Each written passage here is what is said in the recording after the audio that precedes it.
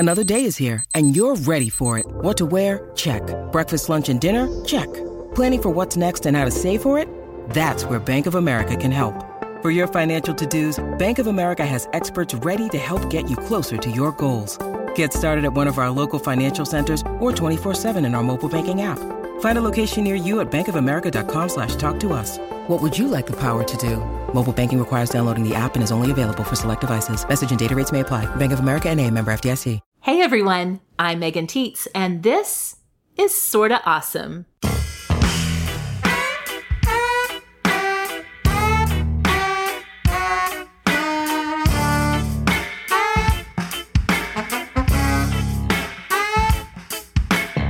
Welcome back to the show where every week we go exploring in the pursuit of awesome. You can count on us to keep you informed of all the best shiny things out there when we share our Awesome of the Week.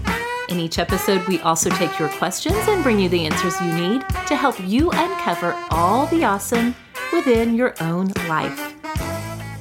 Today, co-host Rebecca of SimplyRebecca.com is here, and we're going to do a deep dive into one of Rebecca's favorite topics of conversation, reality TV. We'll retrace our own roots with reality shows and talk about current favorites, including what the Sorta Awesome community is watching these days. Finally, we'll try to answer the question of just when are people watching TV? All of that is coming up on episode 29 of Sorta Awesome. Let's start the show the way we always do with Awesome of the Week. And Rebecca, I understand you have a delicious awesome to share with us today. I do. My Awesome of the Week is a little piece of heaven combined with the wonderfulness of fall, mixed all together in this beautiful little cup that they will present to you at Dairy Queen. It is the pumpkin pie blizzard. Wait, I have to stop right now and just tell everybody that Rebecca had some really elaborate hand motions that she had created. Little cup coming to you from Angels at Dairy Queen. The Angels at Dairy Queen. Okay, I'm sorry. I got distracted by the visual going on here. Let's talk. What are we talking about here? Okay, it is the pumpkin pie blizzard, which is made with their vanilla ice cream, and then, I don't know, they put some pumpkin pie flavoring in that to, like, swirl that around, and then it has pie crust chunks in it, which I don't actually like pie crust, but this is better. They're, like, sugary, more like little cookies, and then it's topped with whipped cream, and then they sprinkle nutmeg on top, and then you eat it, and then you think, this is the best thing I've ever eaten, and it's fall, and I'm happy, and I'm just so excited to be eating this little piece of heaven. That's exactly what will happen when you go buy one. I'm so thrilled that you are giving some love to the pumpkin pie blizzard. I thought maybe we were going down the path of pumpkin spice lattes, but no, this is a totally different thing with the pumpkin pie blizzard. It is better than the pumpkin spice latte. Wow. I don't know that I've ever had one of these. You know, I don't know. Are there a lot of Dairy Queens in your part of the country? There are in my area. Okay. There's one in my town, so that's good enough for me. They're getting kind of hard to come by where I live in Oklahoma. Now I know of at least one in Oklahoma City at a mall, but they are getting harder and harder to come by, I feel like. So trekking out to find the pumpkin pie blizzard could be a new, like, fall tradition that people could check out. Or maybe already have. Maybe that's a thing and I don't even know about it. Well, it is in my family. No joke. I signed up for the emails from Dairy Queen because when you... Don't laugh at me. That's commitment. Stop it, Megan. But when you join their email list, they will send you, I think it's like 6 times a year, they'll send you buy one, get one free coupons. So, I mean, duh, right? So they always send an email out for like their blizzard of the month. And I'm not kidding, my mother forwarded me her email that she also got from them announcing that pumpkin pie blizzards were back, and she wrote something like, "It's back," in the email. My mother loves them. My sister loves them. I love them.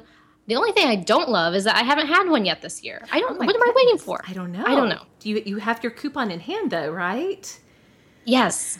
So here you go. The frugal thing here to do is to sign up for the mailing list, so you get the coupons, and then you buy like the really big ones because they're not that much more, and then you can like put it in your freezer and you can eat it like for 2 nights or 3 nights. Yeah, you get the really big one, buy one get one free. Can I tell you how much I appreciate that you have a pumpkin pie blizzard strategy going on at this point?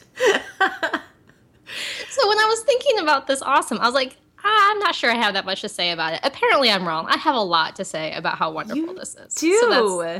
So that's definitely one of my fall traditions. Yay, fall is here. I'm so excited. I'm so happy. It makes me very, very happy. I love it. I love it. So this is one of your fall traditions. Do you have any others that you look forward to every fall? I mean, are you a pumpkin spice latte girl? Do you enjoy a Starbucks latte? So I ordered one this year already, but it's not necessarily my favorite. I don't know. Pumpkin spice is like in everything. I mean, there's pumpkin spice Oreos, for goodness sakes. I feel like we're sort of jumping the shark on the pumpkin spice additive everywhere. I don't know what that means. Jumping the shark? What are you? Okay. What does that mean? Okay. Did you make that up? It's a well-known cultural commentary, especially when it refers to a TV show. You really don't know the story of Jump the Shark? Okay, no joke. My first thought was Sharknado. Okay, I'm going to teach you about jumping the shark.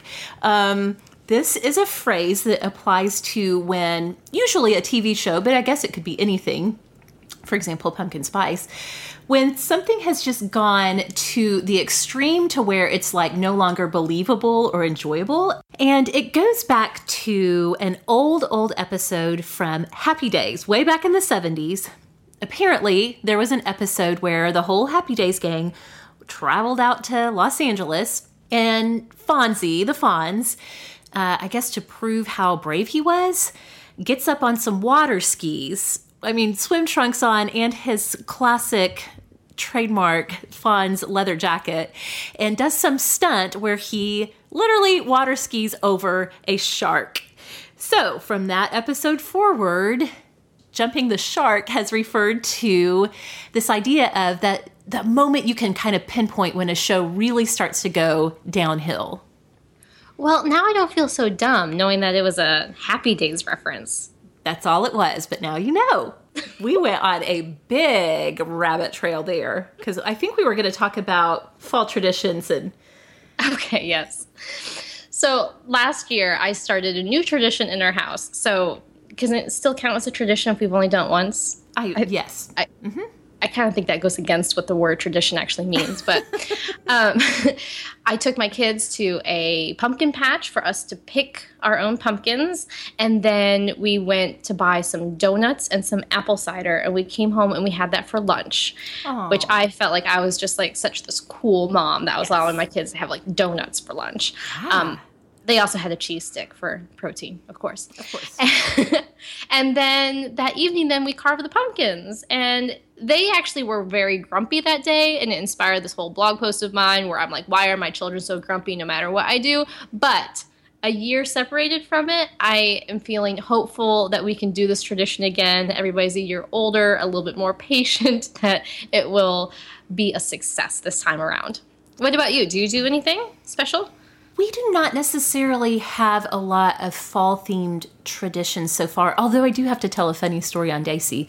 A couple of weeks ago, I had to take her to the dentist just for regular cleaning and checkup and all of that, and then I had to pop into Target afterwards to pick up a few things before we headed home, and it was a super Target that had a Starbucks, so it was just Daisy and I. She's our oldest. She's 10. She and I hardly ever do anything together, just the two of us.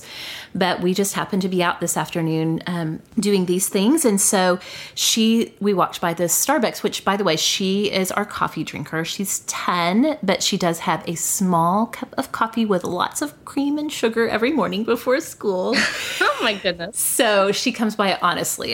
Kyle and I are major coffee people. So she saw that pumpkin spice lattes were out. It was like when they had very first come out. And she was like, do you think I could have a pumpkin spice latte? And I was like, sure. So I got her a tall one, a small at Starbucks. And oh my gosh, we went through the whole store. I was just throwing things in the cart, and she just kept going, Mom, I can't believe how good this is. How does Starbucks make their pumpkin spice latte so good? She just kept going on and on about it.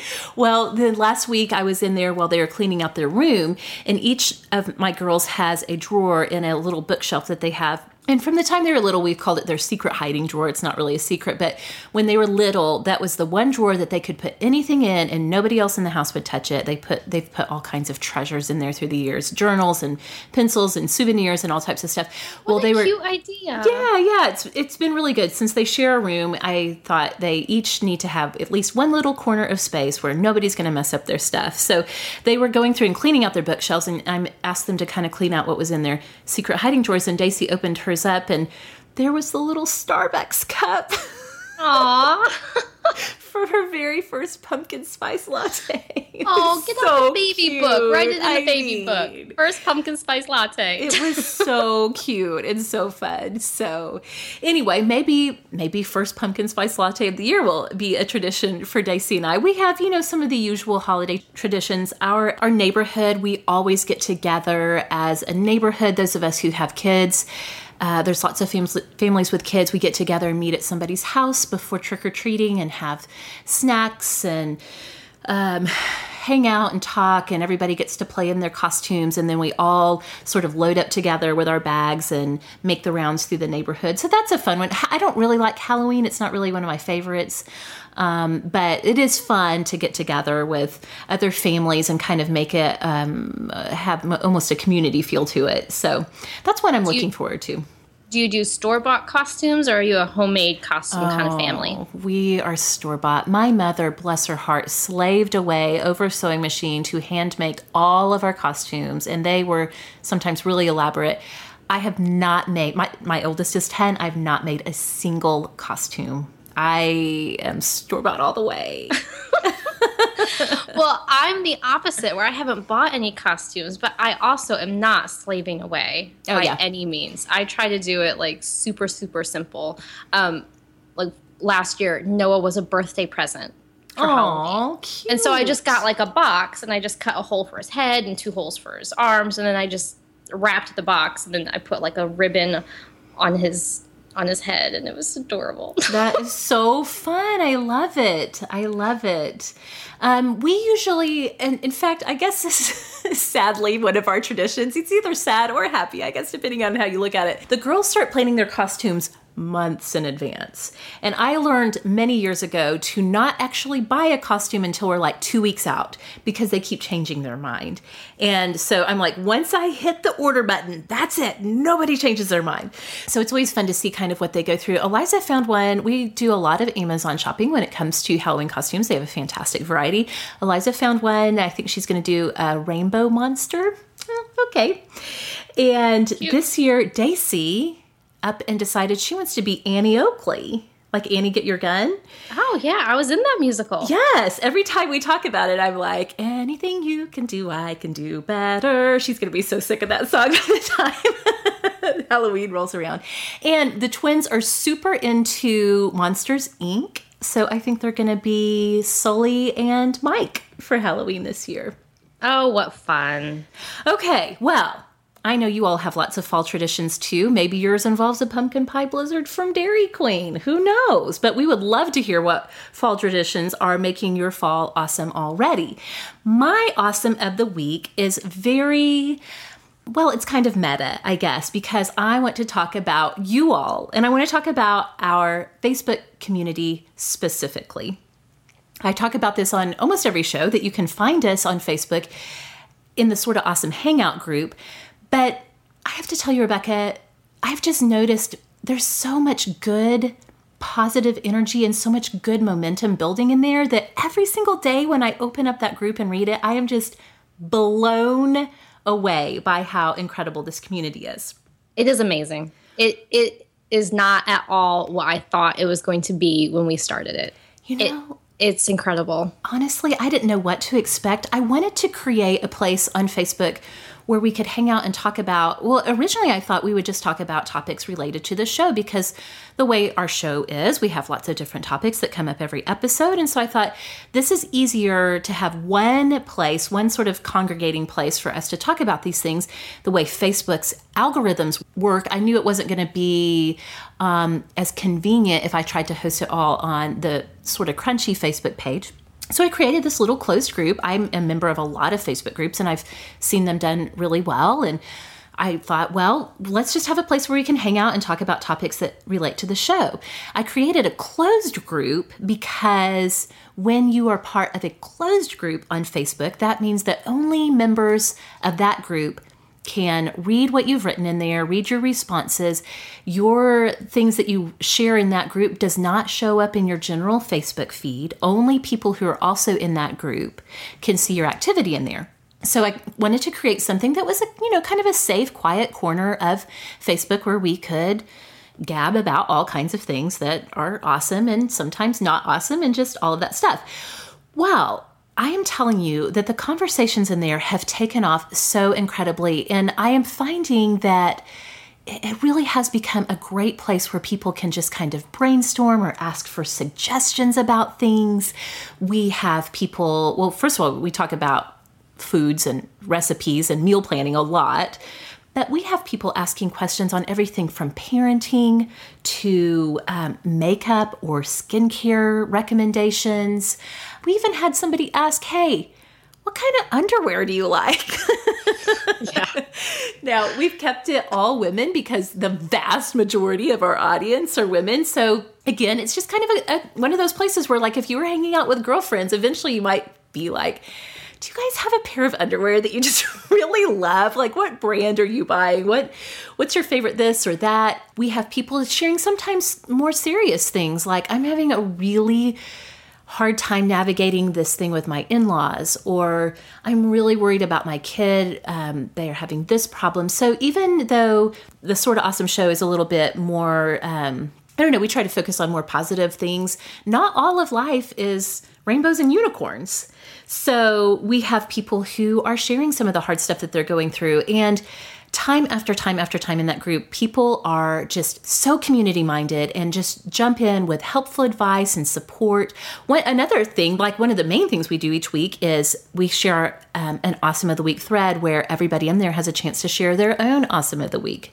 That is always so fun to read through every single week, what amazing things are going on in people's lives. So I don't know, I'm calling it my Awesome of the Week, but really every single week it is awesome for me. So that's what it has been phenomenal. Yeah. And I have to say that everybody in there has been so kind to you and all of the co-hosts. They just say the sweetest things, and it has been such a blessing to me to be part of it. I love it. So fun. So if you have not found us on there already, again, if you go to facebook.com/group/Sorta Awesome Hangout, you can join us there. And I hope that you do. We are having so much fun. The group is nearing 1,000 members, and you just, you never know when you get a big mix of people in there, what kind of tone and direction a group is going to take. But so far it has been incredible. So, all right, moving into the question and answer segment of the show, I have a question for Rebecca this week. I know you mentioned that Big Brother, one of your favorite shows, just wrapped up its most recent season. You and I have talked a little bit about your fangirling over Big Brother, and I have to say, my question, I guess, is I don't get it. So explain to me, make the case for Big Brother. I adore Big Brother. I recognize that it is probably not a show for absolutely everyone, but when it comes to competitive reality TV, it is such a fascinating social experiment.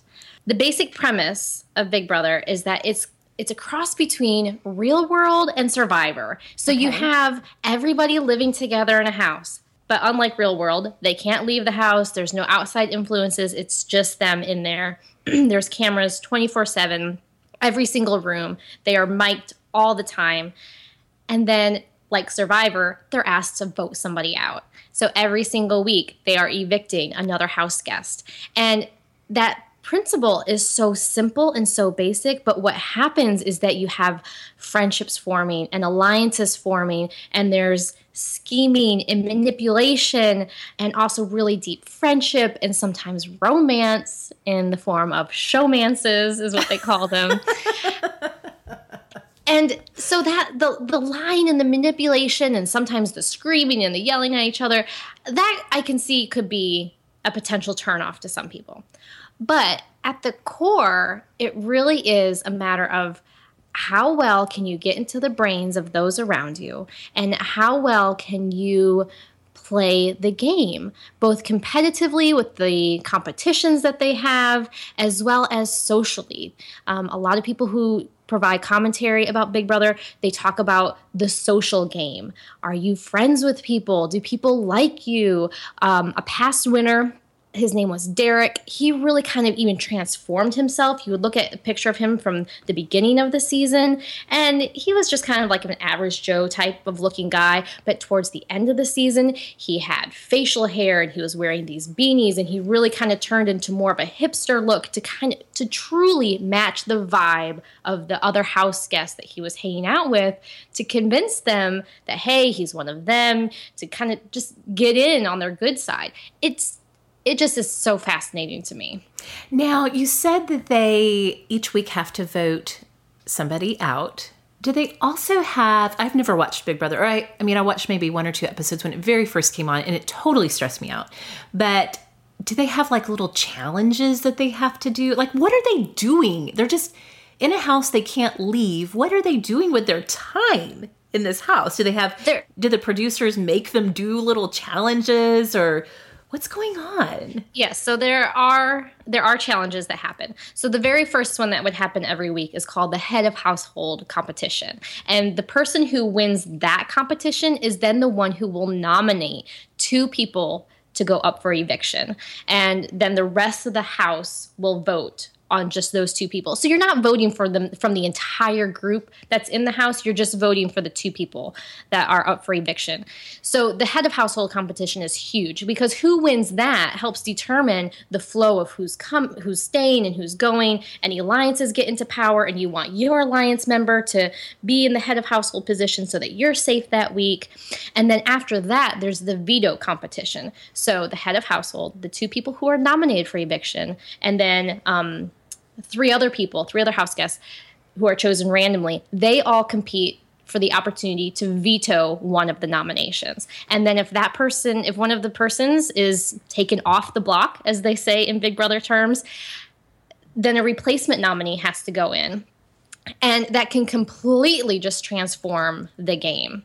Now, recently, there's been other competitions called Battle of the Block, which I am not a fan of, and I will not bore non-listeners or non-viewers of the show. But if you are a viewer of the show, you probably understand my aggravation with Battle of the Block. So there are these competitions that are going on. But, Megan, this show has such a following. There are live feeds that you can subscribe to, that you can log into your computer at any time and watch different rooms in the house to see what people are doing.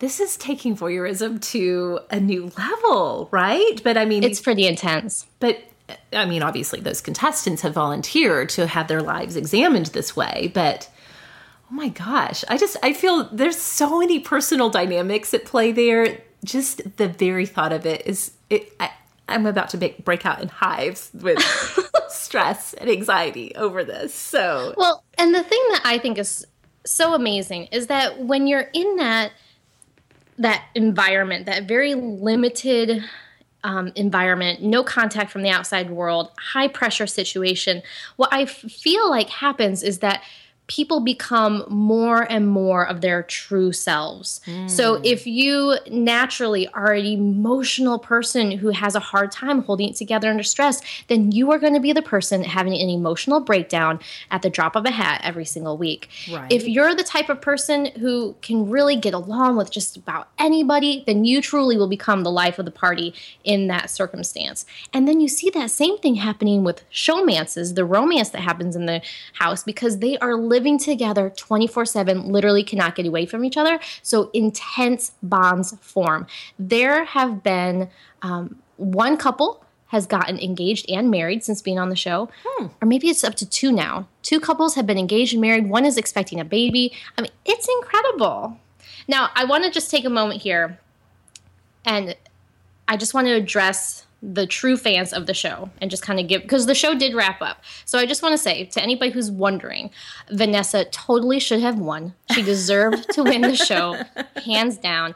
I am happy, honestly, that she didn't. She clearly did not need the money. I thought that was a bit tasteless to say on the finale how much money she had earned already in her poker earnings. So I was very happy for Steve that he won. He completely killed it in the speeches compared to Liz. I mean, Liz just really shot herself in the foot there. And for anybody who wants to hear some more commentary on the show, I recommend Rob Has a Podcast. It is done by Rob Cisternino. He was a previous Survivor contestant, and he does amazing commentary with some live feed correspondents who are constantly on top of the live feeds, as well as previous house guests who have been on other seasons. And a good starting place there for this last season would be Mike Boogie's episode or Dan Giesling's episode. And even I would listen to the exit interview with Johnny Mac. His game was on point in a way that I didn't even comprehend watching him in the show. It was fascinating. So, okay, Megan, I'm done now. This is way more complicated than I thought it was. It's so funny because when this season of Big Brother started, I had a number of people, not just 1 or 2, but a number of people either text or message me and be like, hey, are you watching Big Brother? And I'm like, I have never watched Big Brother in my life. So I don't know if this one maybe just had a lot of buildup or I don't know. But it was so funny because it just seemed like out of the blue, people were asking me if I was watching. And I'm sorry to disappoint. No, I did not watch. But it does sound really, really complicated. I did not give it enough credit for what was going on with Big Brother. But I can see how it could be a little addicting once you get into it. Well, and Megan, it's on 3 nights a week. Did I say that? What? No, you did not tell me that. 3 nights a week in the summer. So while all the other shows for the summer are on hiatus and it is like a dead zone on TV, right. Big Brother swoops in to save the day 3 nights a week. CBS knows what it's doing with that. No, that stresses me out even more. That's like a huge time commitment to to watch. Okay, well, thank you for making your case for Big Brother. I love it. That is so interesting. And it's, like I said, it's way more complex than I thought it was. I thought we would take some time today, because Rebecca does love to talk reality TV, to just talk in general about reality TV. Rebecca and I are going to tell our stories of how we got into this genre of television. And I have to tell you, I feel like definitely one of the old ladies on the block when it comes to the first show that I started watching. So my first reality TV was sort of the grandfather of all reality TV, and that would be MTV's The Real World. So it came out in 1992 when I was 15 years old. So you can imagine that I was the prime demographic for MTV's new social experiment with The Real World, with 6 people picked to live in a loft to see what happens when people stop being polite and start getting real. So I started watching The Real World from the very beginning, from cast number 1, and I was hooked. I mean, as I was listening to you talk, Rebecca, I was thinking actually a lot of those same dynamics. I mean, they weren't necessarily as formal, like on The Real World, they wouldn't have talked about having alliances and nobody was getting kicked out. But that idea of how friendships form and what that dynamic is like when you do pick people to live together, do they start becoming more real? Do they start to become more of their real selves eventually? Do they lose track of the fact that there's cameras in their face all of the time? It was so fascinating. It was the first time really that TV had been produced in that way. So I was all in from season 1. I watched, I can't remember how many seasons, a lot. In fact, shortly after MTV put out The Real World, along came Road Rules, which was sort of, the same concept of living together, except instead of living in a nice apartment somewhere, everybody was crammed into a Winnebago and they were out on the road and they were doing challenges. And so I loved Road Rules. And then when they did the mashup of Real World Road Rules challenges, I loved those too. And I can remember as both a teen and when I was in college, being at my parents' house, if I was there on the weekends, when MTV would put on a marathon, I would be like, I'm doing nothing else today. I would just sit and watch episode after episode after episode. Of course, this was long before you could binge watch anything. That was the closest we had to binge watching back in those days, was when a channel showed a marathon of something. So I can remember vividly rainy Saturdays in my parents' house watching a Real World marathon and just loving it and having such big, strong feelings about the different cast members. And of course, lots of my friends were watching it too. So we would talk about who's good and who is evil and all of those types of things. So that was my very first reality TV experience. And I mean, I really did love it. Long time ago, way back in the old days. Probably the next one that I really got into was when reality TV took a different turn. And instead of just watching people live their lives, we got into reality competitions, which throughout the 90s and then into the early 2000s, there was kind of starting to go that direction as different networks developed different reality-based things, whether it was, like even TLC's Trading Spaces was kind of a competition base. I mean, the stakes weren't as high as like performing in front of, all of America for them to vote on you, but you were giving up control of one room of your house and having to put in the work on somebody else's house. So I enjoyed Trading Spaces. After a while, I was like, this is maybe not real. Are they really making all of these design choices? Are they really doing all of this work without any help? Just the two of them? I don't know. That was when I kind of started to figure out that there's a lot of production things that go on behind the scenes that we don't always get to see. But the first reality competition I got into, like millions of other Americans, was American Idol, which was so fun. Came out in the early 2000s, and I have such a strong affection for that show. I haven't watched it in quite a while, but the very first season that American Idol was on, the winner was, of course, Kelly Clarkson.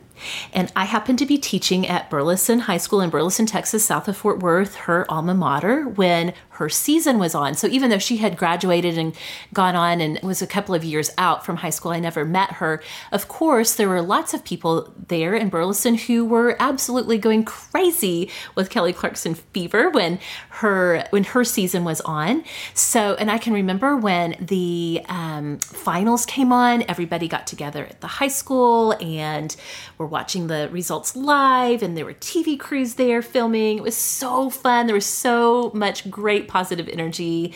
So that, of course, has a personal connection for me. Megan, listening to you talk about being at that high school for that season with Kelly, I literally got goosebumps like all over my body. Yeah, because so that really was like a cultural phenomenon when that show hit the airwaves and everybody was glued to the television. Yes. So to be in the hometown of the person who won the show, that must have been just an incredible experience. It totally was. It was so thrilling, so fun. One of my fondest memories of when we lived in Fort Worth. It was amazing. Probably the last reality series that I really got into that I was a passionate fan of was Project Runway. Did you ever watch that one? Okay, well, now this is where I need to confess something. Okay. I grew up in a home that did not have cable. Oh. I lived in the country, and cable wasn't even an option. Okay. On, like, our mile. I would say our block, but it's like our mile. Right.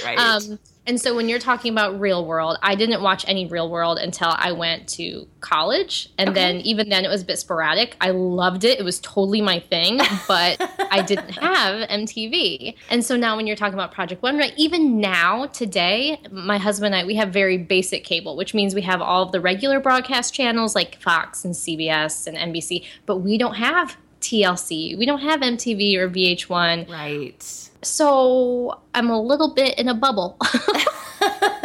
That's so funny because that's how I feel now. Since we don't have cable now, I'm always like, wait, what are you talking about? But Project Runway came out in 2004, and I was so hooked from the beginning. Project Runway, if you're not familiar, is the fashion and design challenge that was sort of created and the main showrunner was Heidi Klum, former and probably still current gorgeous, amazing model, Heidi Klum.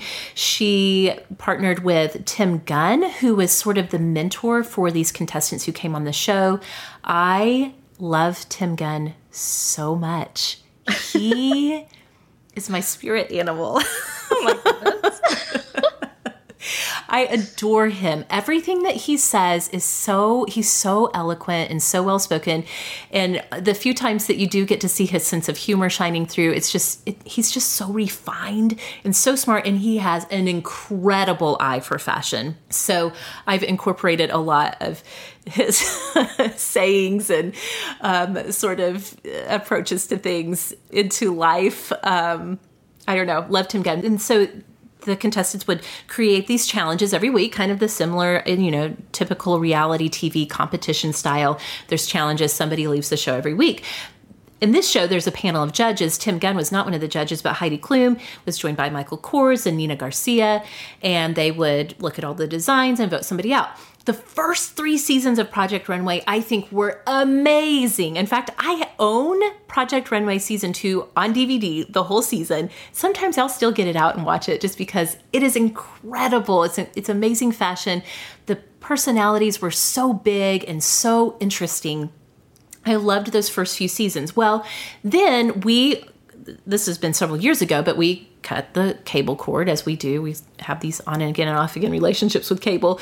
But so I kind of lost track with Project Runway. It had started on Bravo, but then it got, let go of by Bravo, and Lifetime picked it up. So I started watching it again around season 6 when Lifetime had picked it up. And honestly, I just feel like it has never really been the same since Lifetime took over production. I felt like the main thing that bothered me deeply, Rebecca, about after Lifetime took over was I feel like the judging was really, really produced. Like I felt like the judges were influenced and sort of made to let go of contestants and keep contestants based on how much drama they would cause instead of their talent. I feel like in the early seasons, well, again, the early seasons had a lot of really big personalities, so there was a lot of drama anyway. But I feel like as the seasons went on, it became less and less about your pure talent and your ability to create amazing clothes, and more about what kind of TV you would create because you're a dramatic person. So I haven't watched it in several years because I just got so disillusioned by the judging. I felt like it wasn't about creating beautiful clothes anymore. So I know that I'm queen of the idealist, that I would have ever thought it was really about creating beautiful clothes. But once it became so transparent and so obvious, even to me, I kind of have not really been that much into it. I still adore Tim Gunn, though. But I love you even more now that I know that about you. Okay, well, that's my story. I would say I don't really watch reality TV much anymore. I do like to watch Chopped and Top Chef. I love cooking shows that are sort of like reality based like that. But in terms of really being into like The Bachelor, Bachelorette, they're just, I don't know, I just can't figure out how to make them work in my schedule anymore. So I've kind of fallen off the reality TV wagon. But I would love to hear, especially knowing that you grew up in a house without cable, I would love to hear how it is that you came into being such a fan of this genre. Well, when I started to think about what was the first reality TV show that I ever watched, I went way back. And I think Star Search was probably the winner. You remember Star Search? Do you remember it? Yes. Oh my goodness, that show is so old. It's so old. I can't believe that you're old enough to remember it. I barely remember, to be honest. I think because America didn't vote. They had a panel of judges, right? Yes. And so they would have all these different categories. I think they had a group category and a solo category. And I think there was even comedians on the show, and they would do their little gig, and then the judges would pick the winner every week. Mm-hmm. And then the winner of that week would go against the winner the next week. And, you kept advancing as you kept going on. And I did a little research, and Justin Timberlake, Christina Aguilera, Alanis Morissette, Rosie O'Donnell, Britney Spears, they all were on Star Search. I did not realize that. Now, I knew that Justin Timberlake and Britney Spears and some of those were on Mickey Mouse Clubhouse later, but I did not realize that they had gotten started there. How fun. We'll have to dig up some clips and maybe pop them into the newsletter to show some of those early Star Search celebrities. So that was the very first thing that I remember from that genre. But the first thing that I really got hooked on, I think probably was American Idol. And I was dedicated. I mean, my family and I watched together. It was a big deal. But I think it was season 5, 2006. I fell out of love with American Idol when Chris Daughtry got 4th place, and I thought for sure that man was going to win. And I was so mad. It left a bad taste in my mouth. And I watched kind of casually after that, but it just took a couple years, and then I let it go. That really was the turning point for me when he did not win the show. Yeah. That was the year that Taylor Hicks won the show. Explain that to me, please. I mean, sometimes there's no explaining, I'm telling you. These things can turn out so crazy. But yeah, I get it. I mean, that's kind of how I felt about Project Runway. Once you kind of get a bad taste, it's really, it's easy to kind of just walk away and be done with it. So I get it. Right. So then after that, So You Think You Can Dance, I was a big fan of that show. I forgot about that show. I love it too. So fun. Okay, I also have stopped watching. And the reason why is absolutely horrible. You have to watch every moment. Like, there's no audio that you can, like, look away and, like, multitask. And when I started having kids and I would get so distracted, like nursing my baby or whatnot, and I would look down, I'm like, you're missing half the show if you have to look down. You have to watch the dancing.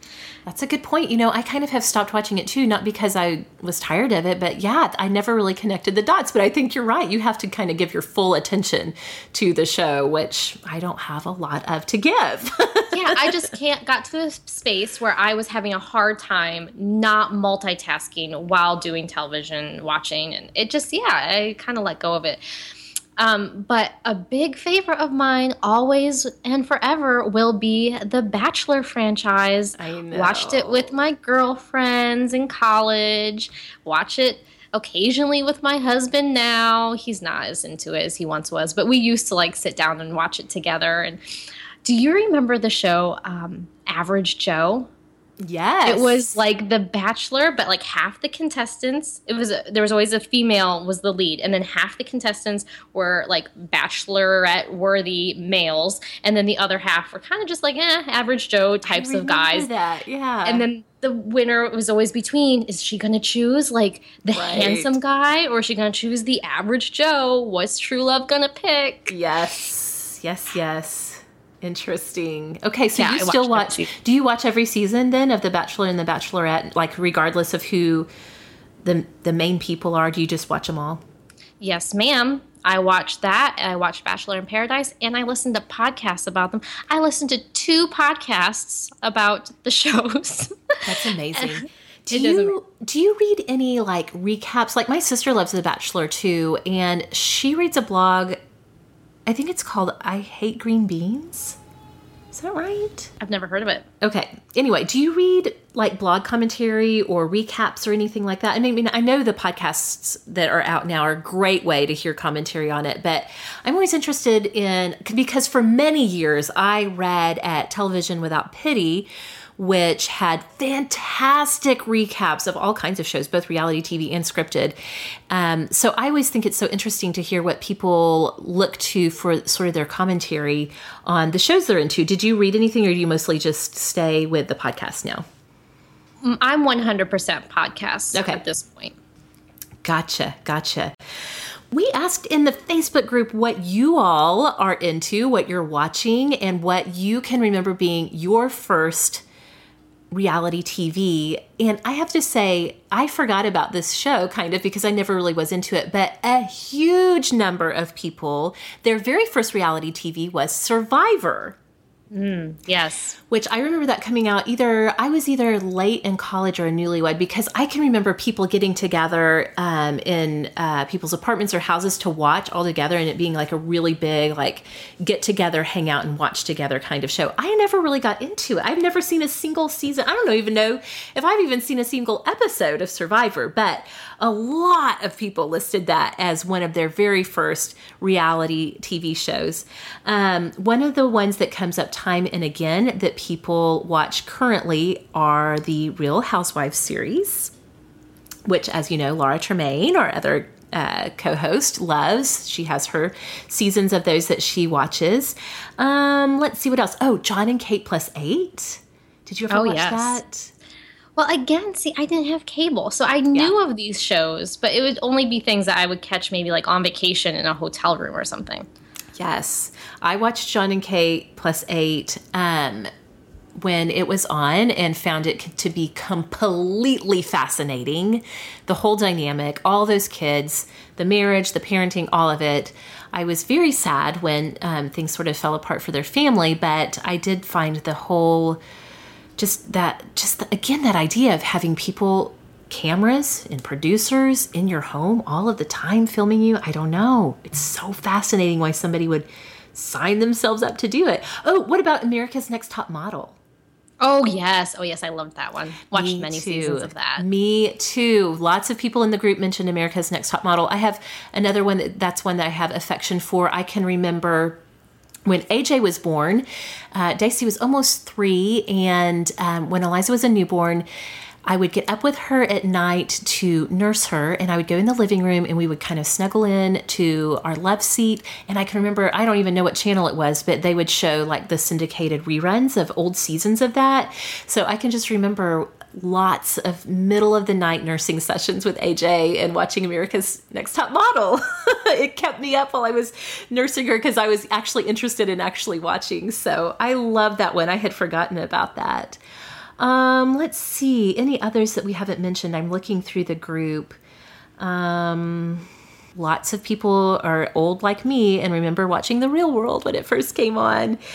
So we would love to hear some of your favorites, both from the past and current favorites that you're watching. So please do find us on Twitter or on Instagram or on Facebook to talk about reality TV favorites. Okay, Rebecca.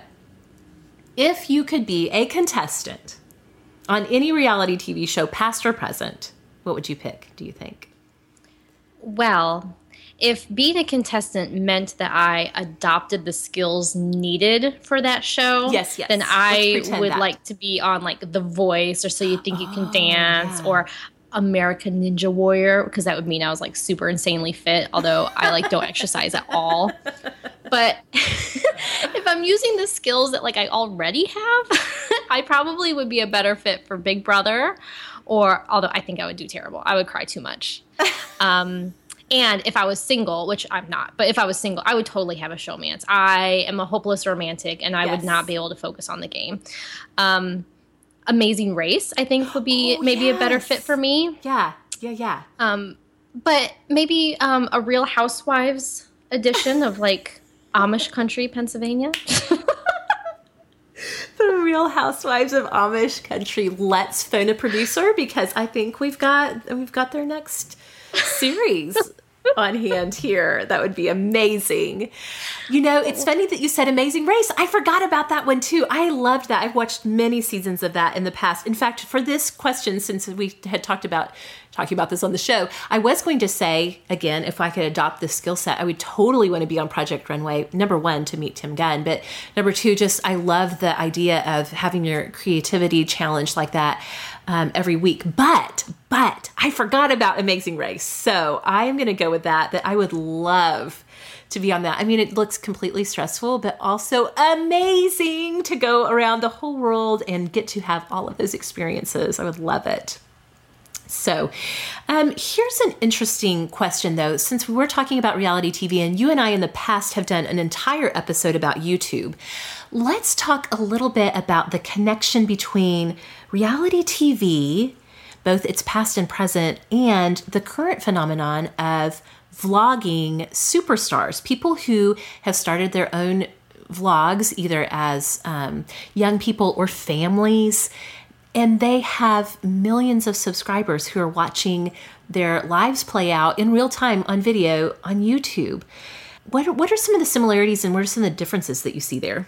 Well, first of all, I think that the whole inspiration and the whole obsession over reality TV in this like story-based format rather than the competitive shows, I think that all stems from the fact that reality TV has really lessened the gap between celebrities and regular people. Great point, yes. So celebrities, when you're invited into their home on a regular basis, kind of like the Osbournes or the Newlyweds with Nick Lachey and Jessica Simpson, you're seeing that they look more like normal people, and you're relating to them beyond the fact that they are a celebrity. And then when you take regular folks who maybe have something unique about their life circumstances, like John and Kate plus 8, the Duggars, Octomom, did she ever get a reality show? Girl, I don't know. I don't know either.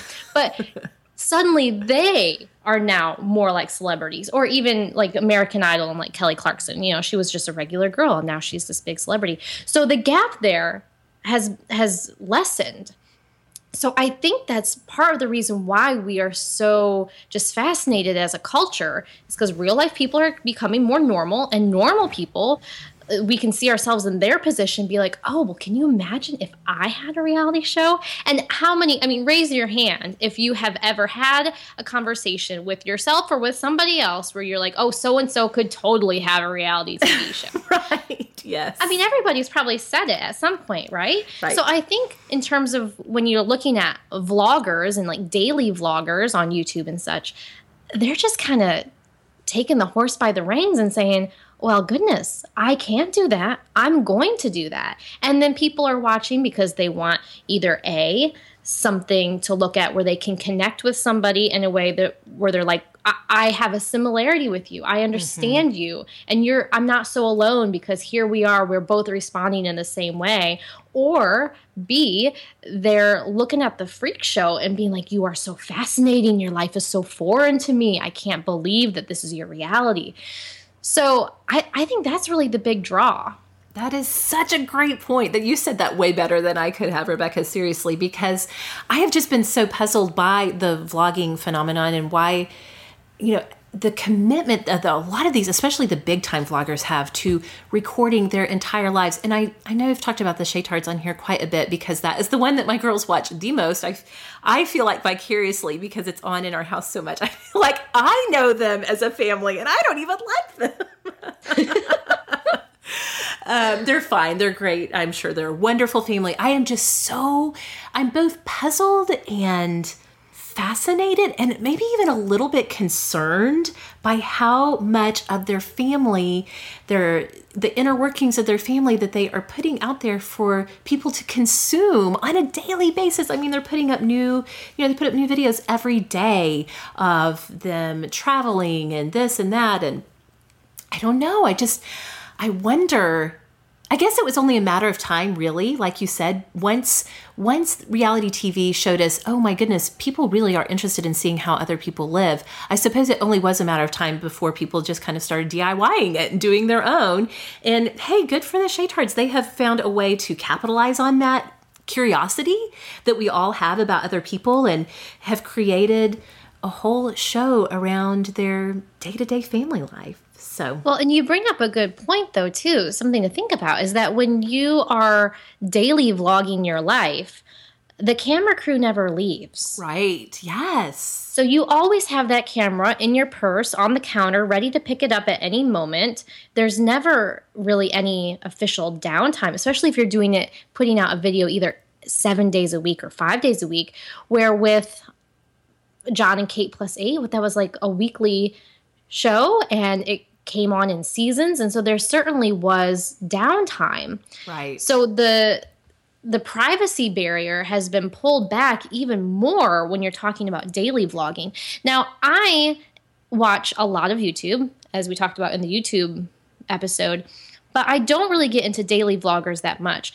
Now, just recently, there's been a big scandal with some daily vloggers called Sam and Nia, who are some Christian vloggers who have gotten into a lot of hot water. They are most known for her pregnancy announcement, where he announced that she was pregnant to her by taking a dropper of urine from the toilet. Yes. And then soon after that, they announced that they had a miscarriage. And that has just opened up the floodgates of speculation. And it was like watching a train wreck happen. I just couldn't look away. So I subscribed to their channel, partially because I wanted to see again, I am fascinated by the whole culture of YouTube and all of the inner workings that go into how does this affect you as a person and like your family. So I wanted to see how they handled the situation, which, spoiler alert, it hasn't been that great.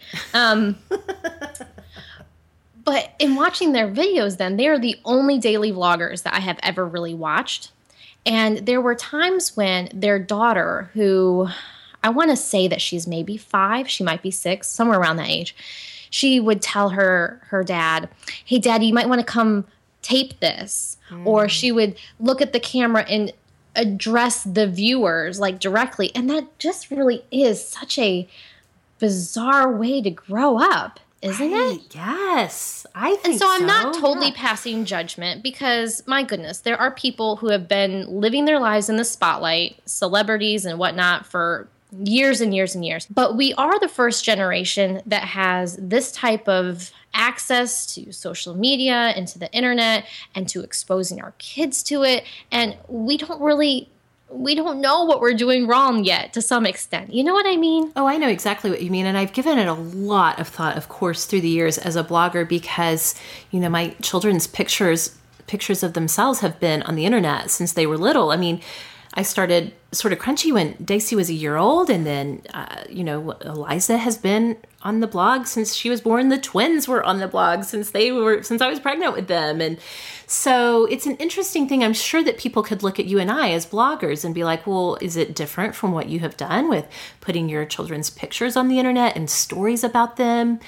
Maybe it just feels more normal to us because that's what we do. Maybe to people like Sam and Nia or the Shaytards or a variety of different family style vloggers on YouTube right now. Maybe it just seems normal. I don't know. It does. I'm like you. It seems very foreign to me, but I don't know. They have tons of fans who are waiting every day for new episodes to come out. So it's an interesting discussion for sure.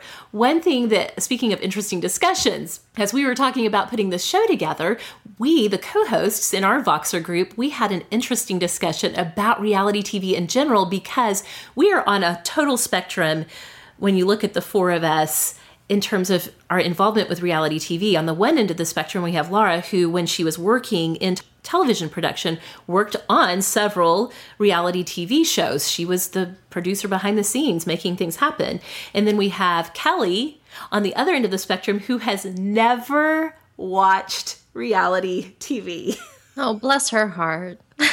We're just like, what do you mean you've never watched any reality TV? And she's just like, I've never watched it. And then you have you and I sort of more in the middle, that we have our shows that we loved. But yeah. So we were talking about when exactly are people watching TV? And it's just such an interesting conversation because I really do not watch shows in real time anymore. I just cannot figure out how to make that work. The only time I watch TV is downtime in the evenings with Kyle. That is our sort of chill out, relax, recover from the daytime at the end of the day. And also, since we don't have cable right now, we're reliant on Hulu and Netflix and other platforms like that for our television viewing. So that makes it challenging sometimes to keep up with shows in real time. Rebecca, you were telling me that for you, it's not necessarily nighttime viewing. It's more your middle of the day kind of break from your real reality when you're watching TV. And I would say that goes in phases for me. Lately, I have been watching a lot of TV while Noah is napping, and purely because it is an unwinding time for me, and I have found that I am so much a better mom when I have a significant break for myself in the middle of the day. So nap time really is a sacred time for me. Grace is in afternoon kindergarten, so it truly is a time where it's just me here at home, and I will either work on my blog or I will watch YouTube videos or watch something on Netflix. I really try to just zone out as much as I can during that time. But I also watch TV at night too after the kids go to bed. It really goes in it just really varies a lot for me because I found that in 2014, that was such a busy year for me as a blogger. I was writing an ebook. My blog traffic was growing at a rate that just really was surprising to me. And so I felt a lot of pressure there to keep up with the content that I was trying to create and connect with all those new readers. And then also on top of that, I was doing some Pinterest consulting on the side. And every moment when I sat down, and I'm like, okay, this is a kid-free moment, it became an online work moment. Right. And some of that was fulfilling. Mm-hmm. And I loved creating some of those things that I did in 2014. But I have felt like 2015 has been like a revolt against that. Right. Of taking a deep breath and being like, you know what? I'm going to binge something and I'm not going to work on my blog. Take that. You're rebelling against your busy year. Right. And so I have really been resting, and I have been using TV to rest. Now, I have a bit of an obsessive personality, so I struggle with when I am reading a good book, I have a hard time literally doing anything else. So if I am reading, I'm not doing very much blog work. I am not watching anything on TV. And I am finding the same thing happening to me now with binging, which is a new concept to me. We're new to like the Netflix world. So I'm still binging on Gossip Girl and absolutely loving it. But as a result, of course, I'm not reading any books. And nap time is usually 1 or 2 episodes of Gossip Girl instead of my blog work. So my blog work is suffering right now. So I'll need to take a break and take a step back when Gossip Girl is finally finished. Yes. Because I just obsess and I just can't stop. Right, right. Well, we would love to hear from you. It was such an interesting conversation amongst the co-hosts. We all have our different perspectives on when we're watching TV. Kelly has to solo parent a lot because of her husband's travels, which she's talked about a lot on the show. So her TV viewing is very minimal. Laura talked about, too, she and her husband kind of use TV for unwind time, but Laura travels herself a lot. So I think it's sometimes challenging for her to keep up with shows. But either by binging or watching in real time. So it's just super fascinating. We would love to hear more from you all about, are you currently making time in your day-to-day life to sit down with a favorite show? You know, you can always find us in the Facebook group. You can find us on Twitter. You can find me at Sorta Awesome Meg. You can find me on Instagram as Sorta Awesome Meg. And don't forget that the show has its own Instagram account, Sorta Awesome Show. Rebecca, where can we find you to follow up on all of these discussions about reality TV and everything else we've covered today? Well, I blog at simplyrebecca.com, and then you can find me at Simply Rebecca on Facebook, Instagram, Twitter, and Periscope. That's right. That's right. A whole new venue of voyeurism that we have not even really touched on today. But yes, please do find Rebecca over there. Maybe y'all could have a follow-up conversation on all of this stuff on Periscope. That would be a lot of fun. Keep an eye on Rebecca's Twitter for that if she does do that. Well, thank you guys so much for joining us today on Sorta Awesome. Show notes for this and every episode are available at sortaawesomemegan.tumblr.com. You can also sign up for the show's newsletter, which includes extra tidbits of awesome by going to tinyletter.com/sortaawesome. If you're enjoying the show, it would be really incredibly awesome if you would subscribe, rate, and review the show in iTunes or wherever you listen to podcasts. I have to give a shout out to the band Prager for allowing us to use the song Strut for our in and out music. To find out more about Prager's nasty beats and pretty chords, go to pragermusic.com.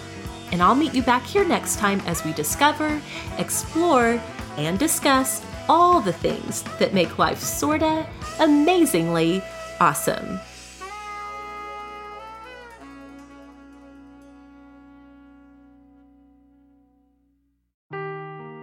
Seeking the truth never gets old. Introducing June's Journey, the free-to-play mobile game that will immerse you in a thrilling murder mystery.